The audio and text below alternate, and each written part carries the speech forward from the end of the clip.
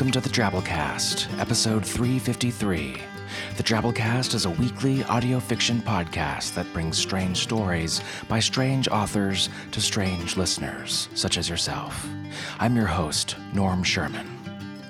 Women and Aliens Month continues here on the Dcast this week with Primrose or Return to Ilmaril by Mary McKinn. Mary is a writer and poet living in northern Michigan. Her speculative stories and poems have appeared in Pedestal Magazine, Painted Bride Quarterly, New Myths, Apex Magazine, and many other venues. Her fiction retelling myths and folklore has won the Faulkner Prize for a Novel in Progress, a Sustainable Arts Foundation Promise Award, and second place in the Marguerite McGlynn National Prize for Fiction. She's currently at work on a novel. Learn more at marymckin.com. The story is co-read with me by Gabrielle DeCure. Gabrielle is a Grammy-nominated, award-winning audio producer, director, and narrator. She's narrated dozens of audiobooks and is a recipient of multiple audiophile earphones awards. She's fantastic, and everything she touches turns into fantastic, which means you should check out Skyboat Media, because she's all up in there. Skyboat's a team of media artists and producers cranking out content, particularly in audio, with pretty much the highest production values in the biz. If I lived on the West Coast, I'd be on my knees trying to get in the studio with these folks. Check them out at skyboatmedia.com. Download their audiobooks. You'll love it. So without further ado, we bring you Primrose or Return to Ilmaril by Mary McKinn.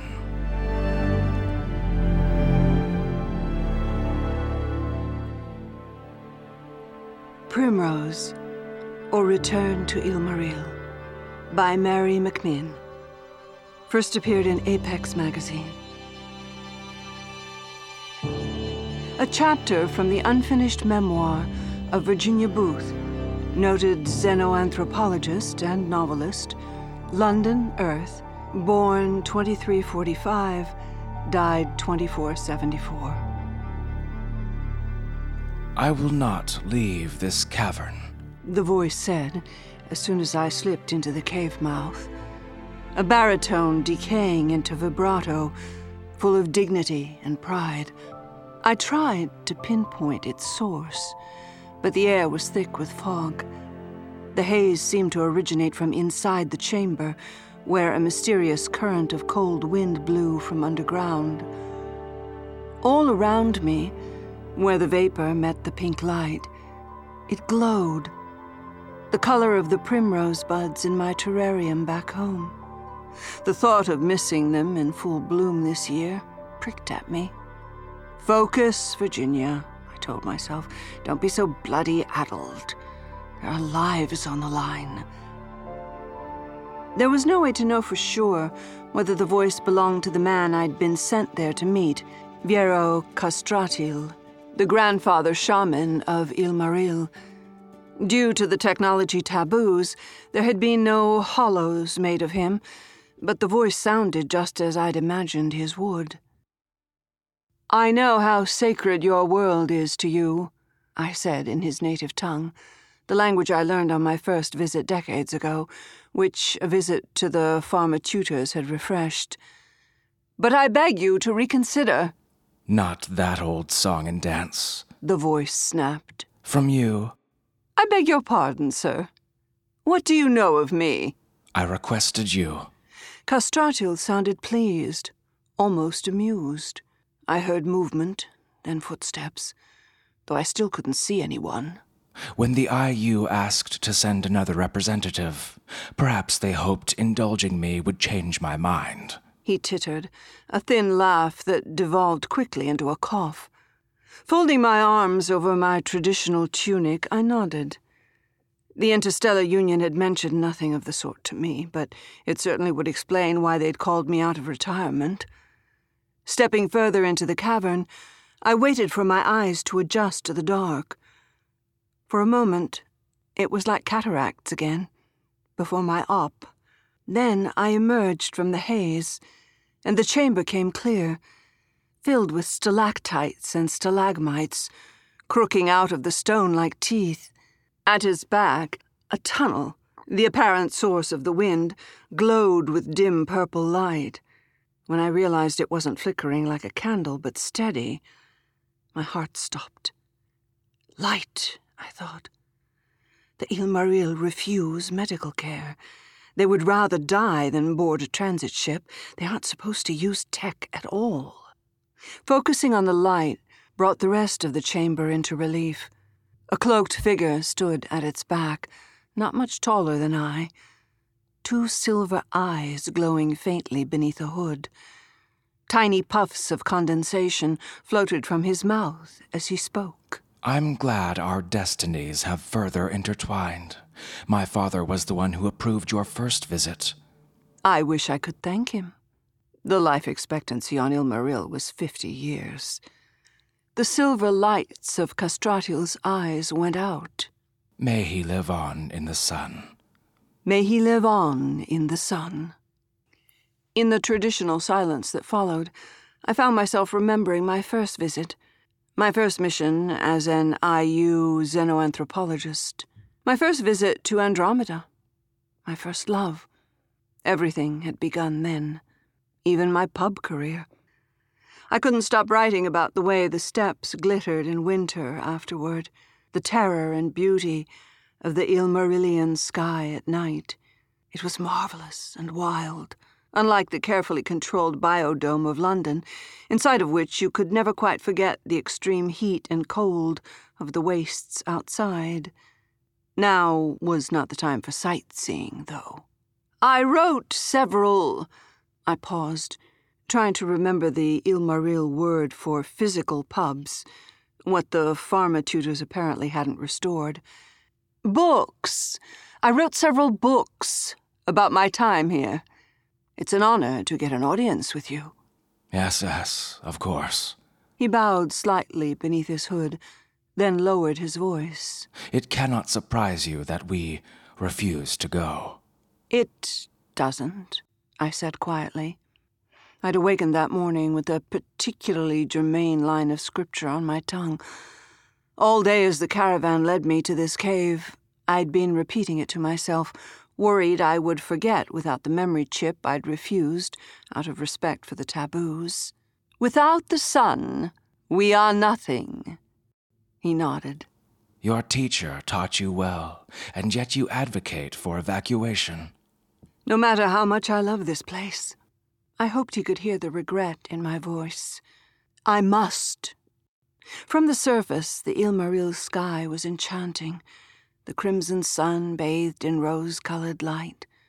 Only from space was it clear the planet actually had 2 suns, a tiny white dwarf and its companion, a rosy-red giant blooming petals of dust. Probe ships had been making passes over the system ever since convection began in the dwarf star, which accreted enough mass to go supernova long ago. This year, after their annual pass, the astrophysicists projected the disaster's date, 1 month from today. Only a splinter group of Ilmarillians had agreed to evacuate so far. The emigrants, they called themselves proudly, though the word for the concept was considered obscene. My mission was to convince Castratiel and the rest to go. I gestured at the floor, the traditional place on Ilmaril for discussions of state. Should we sit? Castratiel nodded almost imperceptibly beneath his hood. I still couldn't see his face. Somewhat further down the tunnel, I was certain now, I could see a light glowing on the wall. Orb-shaped, it glowed a vague silver color with hints of purple. It wasn't very bright. In my first pub, I'd speculated that they kept some kind of ancient tech in these caves, which ran on the mysterious geothermal energy the shamans referred to as Zim-Zivat. It had only been a storytelling device. Now I wondered if I was right. I must confess it's difficult for me to propose evacuation. I hedged. The stone was cold beneath the fabric of my cloak, the wind from the tunnel even colder on my brow. Castratiel didn't seem to care, at least as far as I could tell, based on the steady silver glimmer of his eyes. What must he think of me? I wondered suddenly. My white hair, my wrinkles, the clouded earth blue of my eyes. Does he wish he could live this long? The pharma tutors had failed, apparently, to restore the concentrative abilities of my youth. I appreciate the richness of your meditative tradition, I went on tentatively. I know how much of it you feel you owe to your son. Castratiel nodded again beneath his hood. I fingered the mini-mic in my pocket as I considered revealing it. Never would I have dreamed of bringing tech on my first visit, but I had been ordered to try to record this conversation. My director had suggested that I do so without Castratiel's knowledge, but she had apparently never screened a single one of my pubs. Castratiel stared at me for a long moment, as if he were measuring something, then reached out to touch my arm. No, was all I had time to think as his fingertip brushed my skin, sending a strange chill up my arm. But it was too late. I knew enough from my first visit not to look away. It was taboo on Île Marille to break a shaman's gaze. Castratiel's hood fell back from his face as our eyes locked. His were bright, eerie silver, revealing his scales, his tattoos. On one side of his face was the traditional tattoo given to shamans, 2 silver fish. On the other was a symbol I'd never seen before, a purple sphere. Don't, he said, nodding at the hand in my pocket. My hand flew from my pocket with a jerk I wasn't sure was my own. During my first visit, the teacher the council had assigned me, a shaman, had developed the ability to read my thoughts. But that was only after I'd lived with him a year. Apparently, Castratiel was good. Very good. I cleared my throat, reminding myself to make my speech sound unrehearsed.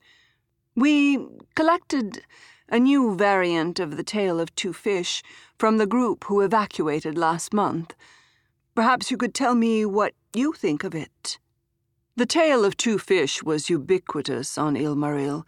It was found in symbols, paintings, the songs parents sing to children. In most versions, two fish hear singing beyond the water. They crawl out of the underground sea into living caverns, where the zimzivat burns so hot they peel off their fins. Then the fish leave the caverns to find the light of their sun, which teaches them civilization, meditation, and the key to eternal life. I'm sure I've heard it. Castratiel frowned. But go on. In this version, after the sun teaches the fish meditation, they realize it doesn't know a thing about eternal life. The two fish go on to another system and another to learn the secret from the universe at large. Sacrilege. I bowed my head. Of course. But I was wondering if you could enlighten me, respectfully, what, in fact, is so special about your son? Castratiel smiled. Share meditation with me. In here? The sun radiates ever stronger. One no longer has to be outside. He held out his hand. Of all the shamans I'd ever met on Île Marille, Castratiel had the brightest eyes. On my first visit, I'd learned that children born with the trait were offered to the elders to be raised as shamans. His parents must have offered him right away, I thought as I took his hand, then shook my head in an attempt to clear my thoughts. For a moment, I could feel him, opening himself to me, as I entered the great white void of his mind. But it only lasted a moment. Maybe the lights run on natural gas, I thought suddenly, and my concentration faltered. Castratiel lifted his head. You're out of practice. It's been many years. Let us speak of what distracts you. His eyes were hypnotizing, much more so than those of my first teacher. I found, staring into them, that I couldn't recall the name of my late husband, our daughter, or our great-grandchild. Perhaps it was the light from the tunnel, but I thought I could see an echo, a ripple of faint purple deep inside them. As I watched their color change, mesmerized, all of my memories of Île Marille came back to me, The kindness in the eyes of my teacher, the simplicity of his life, the way he laughed every time I asked him to explain a myth, the little silver-eyed boy who had been lost to his parents and found by our village elders one winter asleep at the mouth of a cave. Then Castratiel blinked, and I snapped back to the present. Even the boy is probably dead by now, I realized. I can't stop thinking about the fact that there is light back there, artificial light. The fish on Castratiel's temple wrinkled. What if I were to show it to you? You'd do that. He nodded, then stood. The IU will try to force evacuation if your mission fails, and it will. I need you to take them a message for me. Into the tunnel we went, footsteps echoing, reverberating against the cold, damp stone. As we walked, I cursed the fact that I'd mentioned artificial light. Such a statement was blasphemy here. How addle-brained have I become? Then I remembered the stories I'd heard about Castratiel long ago, stories I'd forgotten because of how outlandish they'd seemed. At the time, I hadn't believed them. I hadn't even used them in my pubs. Supposedly, not only could he read thoughts, but he was able to channel the power of the Zimzivat to control minds. The prospect alarmed me as I walked beside him, apparently of my own accord. Castratiel muttered to himself as we went in a language I didn't recognize.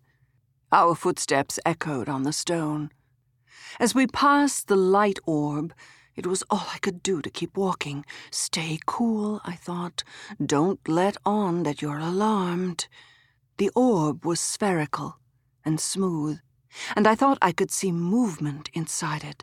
The stone of the wall around it was variegated, like the shells in the biohistory hollows I'd screened as a girl.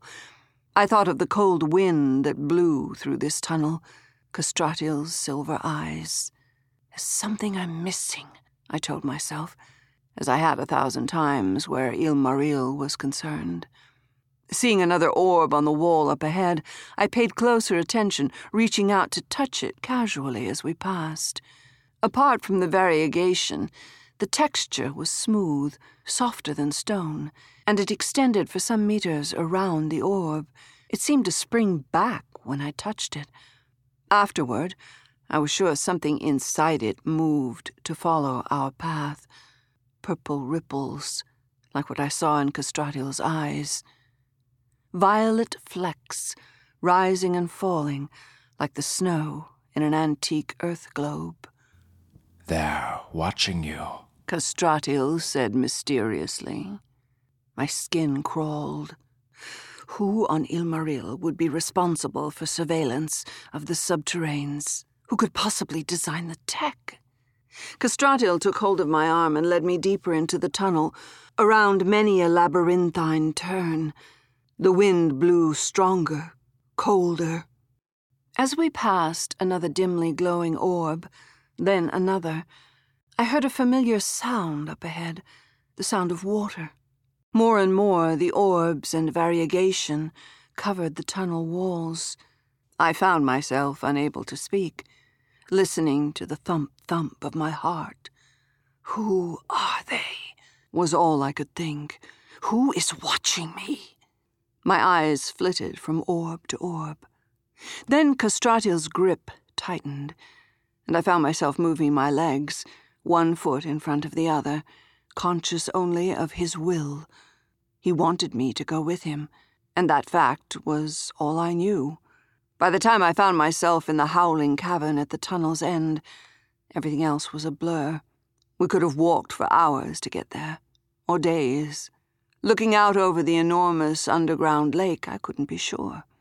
A silvery haze swirled like a storm over the water, spiraling over the giant grotto, picking up speed, setting the hair on my scalp on end.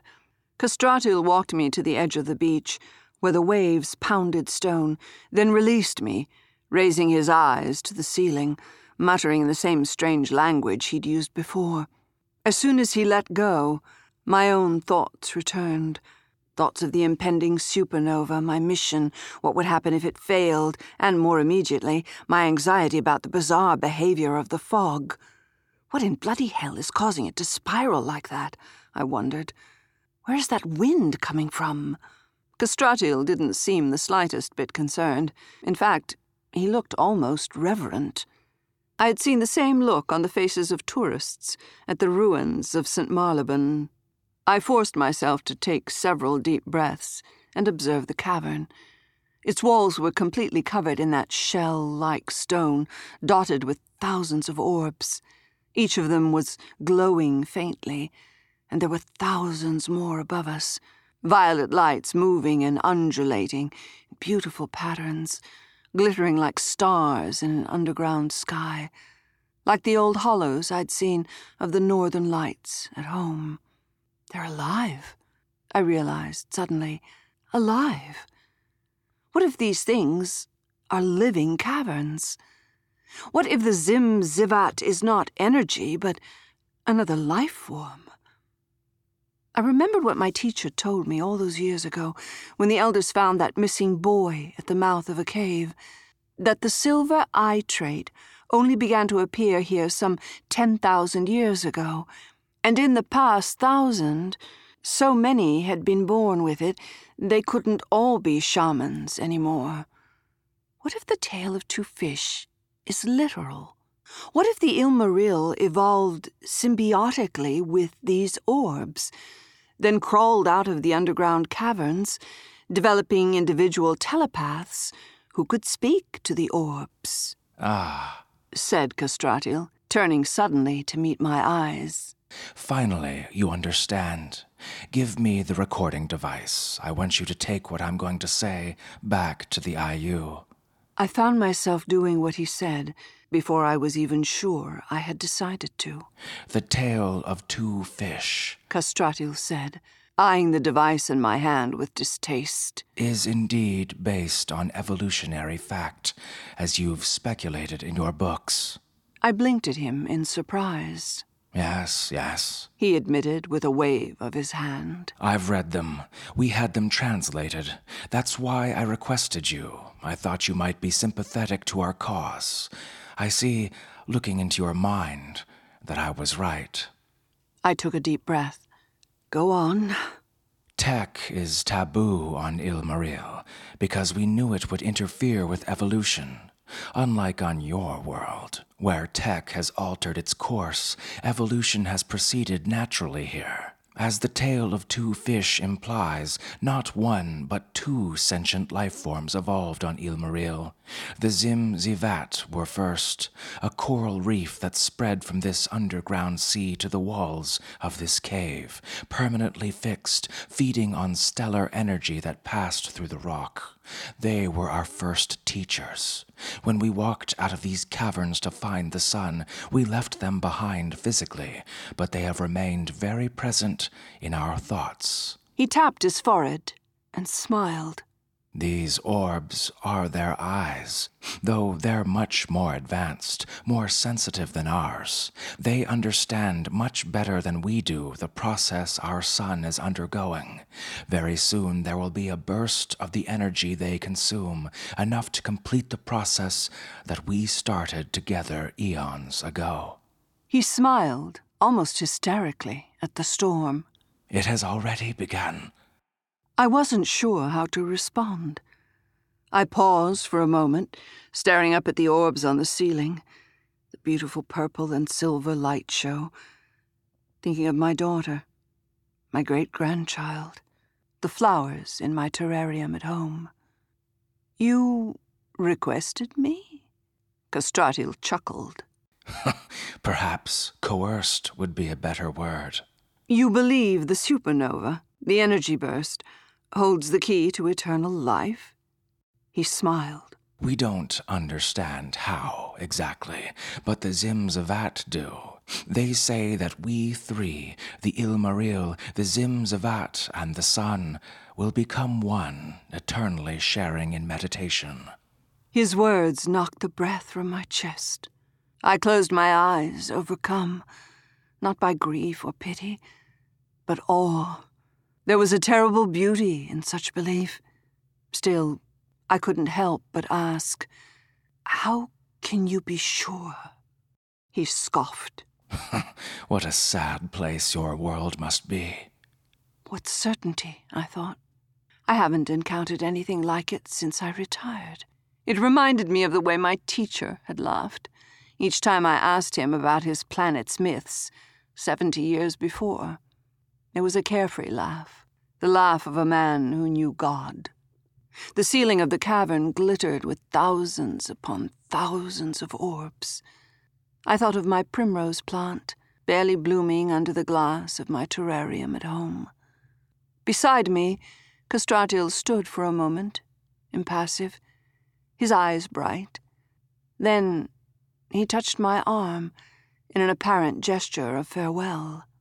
Send regards to the IU from all of us, he said, and I was conscious, suddenly, of nothing but his will for me to go. I watched the supernova from the safety of my flat, a 3D hollow in my living room. Security system armed, phone switched off. I sat on the lounge in my silk pajamas I'd purchased, with the IU honorarium.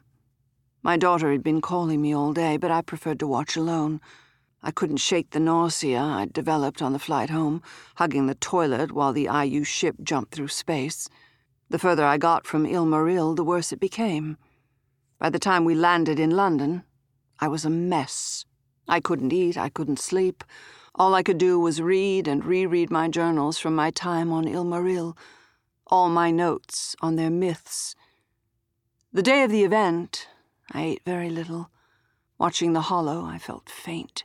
The camera was too far from the system to record planets, but it was close enough to display the stars in magnification. With the shades drawn, the room was almost as black as space. The white dwarf appeared to float near the front wall, a silvery sphere, almost completely enveloped by the crimson dust of its companion star. The dust cast an eerie glow over the dim flat, the lounge, my toes, the same color of the haze that surrounded Castratiel's cave. At the edge of the hollow, a countdown pulsed. 0302, 0301. My heart pounded as the image shrank and the holocasters appeared. Talking heads, a Scottish woman with bright red hair and freckles, a dark-skinned man from New Nairobi. When I reached for my drink, my hands shook. The holocasters had been advertising the event ever since I returned. Someone had leaked my intake interview. Retired xenoanthropologist loses marbles, cites obscure policy to justify 1 million deaths. The captions scrolled. Primitive mass suicide imminent. Never mind that the IU position on cultural sensitivity was public record, or that I had only recommended inaction because evacuation would require force and loss of lives. One ad juxtaposed a heavily edited clip from my interview with the simulation of the explosion. "Let them die," I said, blue eyes bright, white hair frizzing around my face. Then the simulation appeared on screen. The binary system, the rose sun, the dwarf star. Fade to white. When the ticker hit 0030, I was on the edge of my seat, oblivious to everything but those numbers and the glow. Blooming hell, I told myself, as the countdown hit single digits, my heart pounding. This is it. The culmination of the myths. The explosion was not like the one from the simulation, a white flash that blotted everything out. Nor was it pink and silver and violet, like the one I'd seen in my dreams. It was every color at once. A brightness so bright it contained every possible frequency of light. I stiffened in my armchair when it enveloped me, undulating along the ceiling, setting my flat ablaze. I thought my body would go up in flames. I felt trapped in my flat after that, like the primrose in my terrarium. When I went to purchase groceries, people pointed and whispered. Even my daughter admitted that she preferred not to be seen with me. One day, on the way home from her flat, I caught myself searching desperately for the shimmering air behind the buildings that betrayed the curvature of the dome. I wanted to go off-world, but there was no way the IU would rehire me, and my pension wasn't enough for me to pay my own way. Eventually, I realized I could leave my flat unrecognized if I wore dark glasses and stuffed my hair under a hat. My daughter couldn't be reasoned with, but the disguise freed me to walk about during the day. After that, the observation panels at the edge of the city called to me. I visited them several times that week to stare at the wastes. The weather outside haunted me, the gusts of colored snow, the fog that glittered with metal sediment and dust. It was beautiful, if one could forget what the particles contained. I went to the ruins, too. Marylebon's, St. Magnus the Martyr, the East London Mosque, the Neasden Mandir, the graveyard from before the era of mandatory cremation. I walked so far and often, my leg muscles began to ache. The day I received the transmission from my old director, I was speechless. I had no idea what to expect as I rode the lift upstairs. When she told me about the distress call the IU received from the emigrants, I could feel myself coming to life, my blood pumping, my heart fluttering in my chest. Bloody hell, Virginia, I thought, you're going off-world. On the ride over to the wilderness planet, where they'd been relocated, I experienced no trace of the nausea I felt on my last trip. I felt fine as the ship jumped through space, until that first night, lying in bed. Watching the dim confetti that had drifted across my field of vision for years, I couldn't sleep. The distress call I'd translated only said the emigrants weren't faring well away from Il-Maril. Out of 1,000, a quarter of their people had taken ill. With great reluctance, they wanted us to try to save them with tech. The pharma crew expected to find some previously undetected microbe in the atmosphere or vegetation. We were carrying every class of antibiotic, antiviral, and pharma. The ship boasted a lab large enough to mass-produce whatever worked. The settlement was an endless sea of thatched huts in a recently cleared wood.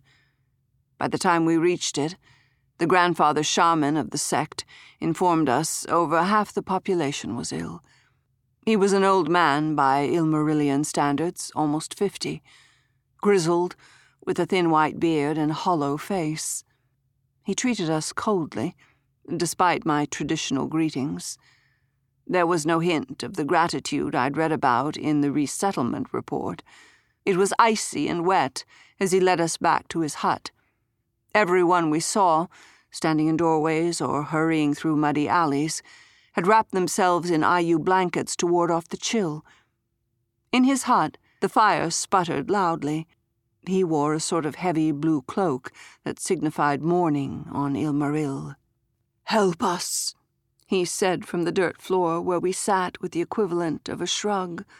"Any way you can." The fish tattoo on his temple wrinkled. His eyes bore the look of defeat. That first week, the pharmatechs tried every treatment we had brought. They smiled as they worked, until I told them what their patients were saying, that there was nothing they could do. As they trudged from hut to hut with their machines and vials, people murmured prayers under their breath. They closed their doors. They jeered. Mothers stood in doorways, holding infants, their eyes wild with grief. I returned to my hut each night with my journal, where I was writing down the names of the dead in my shaky hand. As the days turned into weeks, the list grew long. I read the names by rushlight each night, before I went outside to search the stars that shone over the wood. The official IU report, which I did not write, blames infection, Some mysterious airborne virus, which our scanners never managed to detect. But what does the IU know of Ilmarillion physiology? The gray faces, the pinched lips, the difficulty they all had with speech at the end. The grandfather shaman who presided over the sect was one of the last to go. I'd been visiting his hut. His fire needed tending, and there was no one else to listen to his stories about the wife he had lost. I held his hand each time I sat with him on his cot. He spoke to me in whispers. The day before, he fell silent, as they all did. He told me Viero Castratil had visited his dreams. "The old man says it is true," he whispered, in that dim hut, his silver eyes glistening. "Without the sun, we are nothing. And who am I to question him?"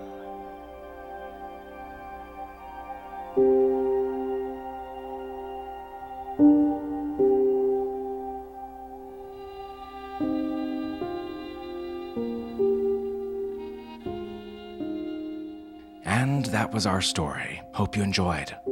Let's finish things up this week with an after-dinner mint, with our 100-character story winner this week by first-time winner Robert Locke, submitted to our Drabblecast discussion forums at forums.drabblecast.org. Here goes. The nightclub's disco ball isn't really made of tortured souls, but I can see you in there 1,000 times, screaming. 100-character stories, not counting spaces. We call them twabbles, and we run a weekly contest in our discussion forums. Submit yours there. It's fun and easy. You might be next week's winner. Follow the Drabblecast on Twitter, if you do Twitter, at the Drabblecast. Get the winners early each week. All right, folks, that's our show this week. Remember, the Drabblecast is brought to you with a Creative Commons Attribution Non-Commercial No Derivatives license, which means don't change it, don't sell it, but feel free to share it all you like. Write us a review on iTunes, tell a friend, spread the weird. We greatly appreciate it. If you enjoyed this week's story, consider making a donation to the Drabblecast through the links on our website, drabblecast.org. There you can subscribe for an automatic $10 a month to our Drabblecast premium content feed, Drabblecast B-Sides. Awesome, creepy alien story coming at you there this month. Help support your favorite podcast and keep us going, and get bonus content each month by subscribing to Drabblecast B-Sides. We love you for it. All right, folks, that's our show this week. Special thanks to our episode artist this week, E.C. Ibes.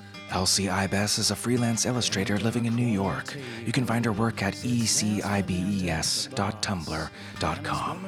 Our program this week was brought to you by Special Anthologies editor Nikki Drayden, our chief editor Nathan Lee, our art director Bo Kyer, with additional help from Tom Baker, David Carvin, and David Steffen. We'll see you next week, weirdos. Until then, this is Norm Sherman, reminding you, the sun radiates ever stronger. Keeps his mouth shut. They then handed over rutabaga, long discolored and dry, with another sip of his gin doused with tonic. A smile cracked his face on the side. A smile cracked his face on the side.